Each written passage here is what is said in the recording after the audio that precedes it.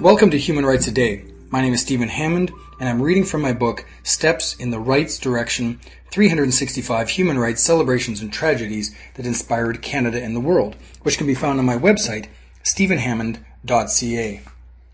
On January the 5th, 1982, Elizabeth Bagshaw, one of Canada's first woman doctors, died at age 100. Elizabeth Catherine Bagshaw was born on a farm in Victoria County, Ontario, in October of 1881. A bright student with an excellent memory, Bagshaw decided at 16 she would be a doctor. She enrolled at the Women's Medical College in Toronto and achieved her undergraduate degree from the University of Toronto.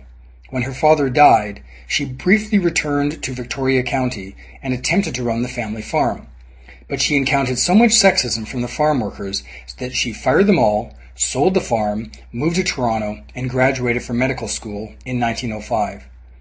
Although it was tough for women to land a medical internship at the time, Bagshaw managed to intern with another woman pioneer in Canadian medicine, Dr. Emma Lila Skinner, whose practice was mostly in maternity work. In 1906, Bagshaw moved to Hamilton to practice medicine, specializing in obstetrics. Between 1932 and 1966, she served as medical director of Canada's first birth control clinic.